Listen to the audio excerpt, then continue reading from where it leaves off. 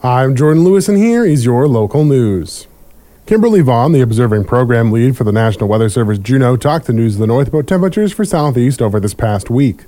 So we've seen temperatures all the way in the 70s, 80s, and even up into the 90s for some stations over the last few days. One of our warmest stations was at Snettisham, which is actually kind of southeast of the Juneau area, with 91 degrees on the 8th.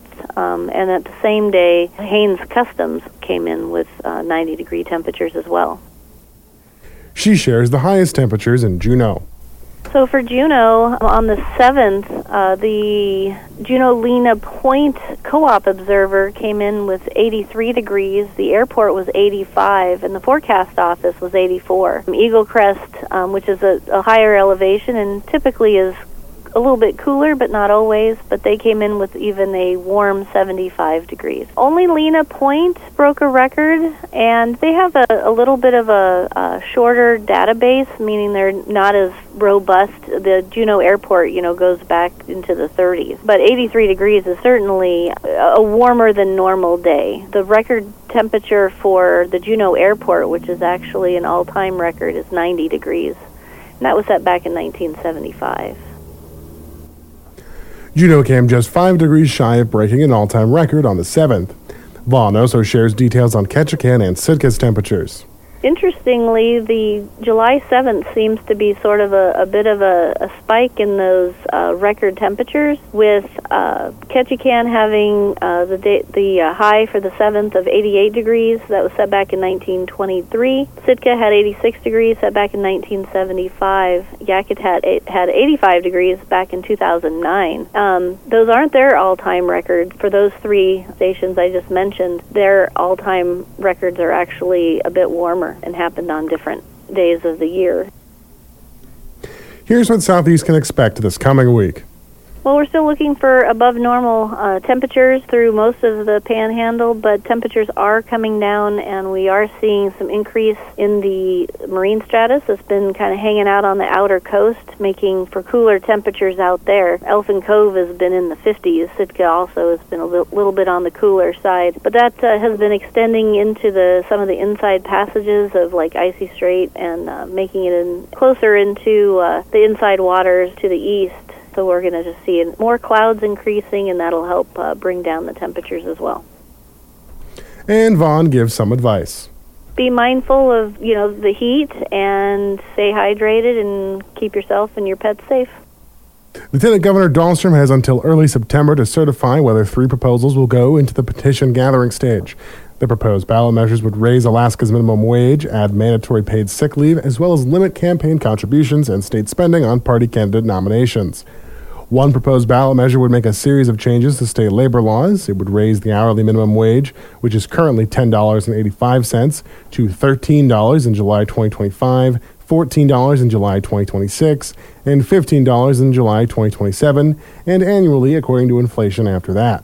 It will require employers with 15 or more employees to offer 56 hours, equal to 7 days of accrued paid sick leave, and smaller employers would have to offer 40 hours. The measure would also bar employers from requiring workers to attend meetings on religious or political matters unrelated to their work.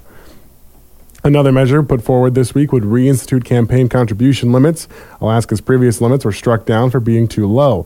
The measure would set a new series of limits to political candidates, parties, and groups seeking to influence whether a candidate is elected. For example, contributions to individual candidates would be capped at $2,000 over a 2-year election cycle, essentially twice as much as the $500 limit for each year under the old invalidated law. You can read more about this on our website, kinyradio.com. Coming up next on News of the North, Christine Wall joined Action Line on Friday. She shared how the search for the new city manager is going, as well as talking on short-term rentals.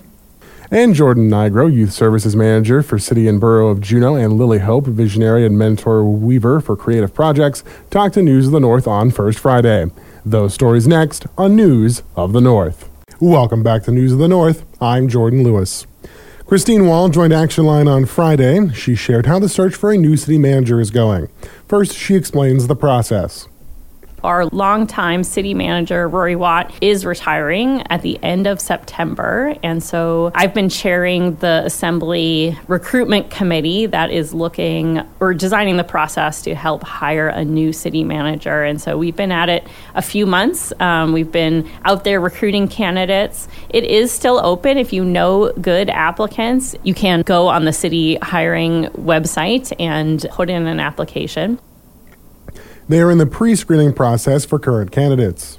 We have had it open for about a month now, and we did get a group of candidates that this week we've spent some time as a committee doing what we're calling pre-screening interviews. And then this is just getting to know them so that we can make a recommendation to the full assembly about any candidates that they want to bring into a public process. So we will, if there's outside candidates, be bringing them to Juneau, or Juneau-based candidates, have them out in the community. And so we're looking at doing that in early August. So that would be an opportunity for the community to meet the candidates, learn more about them, and provide the assembly feedback before we make a decision.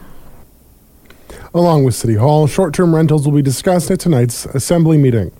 Monday night at the assembly meeting, we'll be voting on an ordinance that would require anyone who has a short-term rental in Juneau, so that means rentals under 30 days in length, to register that rental with the city. The primary motivator is that we hear a lot from people in the community who are worried about the impact of short-term rentals on our housing stock in Juneau. There will be a penalty if a short-term rental isn't registered if the ordinance is adopted. Wall also spoke on the upcoming election. This October, we will have 4 seats on the assembly that are open for election, and 2 school board seats. And so we are just starting to enter campaign season. July 14th is the first day you can kind of officially sign up with the city and say, yes, I'm running. So there are 2 area-wide seats, and there's a District 1 seat and a District 2 seat. They're up for re-election. You heard it here first, KINY. I am running for re-election in the District 2 seat. You can listen to the full program on our website, kinyradio.com. And Jordan Nigro, Youth Services Manager for the City and Borough of Juneau, and Lily Hope, Visionary and Mentor Weaver for Creative Projects, talked to News of the North on First Friday. First Friday was the launch of Weaving Our Pride. Hope explains the project. We are starting 2 robes at the Zach Gordon Youth Center with 6 mentor weavers. This is the first day. And we had quite a few all ages participants who came in to check it out and help us start. We are hanging the warps for the Chilkat technique robe, and we are splitting the colors so we can begin spinning for the Ravenstail robe. Negro shares how it feels for this to be taking place at the Zach Gordon Youth Center. I mean, really, we are all just super honored and excited about this. Everyone here is so thrilled. And what we want at the core of Zach and the work that we do here is for everyone who walks through the doors to feel included and supported. And we want them to know that they matter. We want all the kids that come through here to know that they matter. And so when Lily approached us with this idea, we were just like, yippee, awesome. So we just feel really lucky. Most of the youth will be weaving for their first time, led by the mentors from Gold Belt Institute and the Sealaska Heritage Institute. The entirety of the project, which is expected to be completed in June of 2024 in time for Celebration and Pride Month, will be worked on at Zach Gordon and at the Spruce Root House Shelter. Never miss a story or a newscast at kinyradio.com. Now you're up to date. I'm Jordan Lewis for News of the North.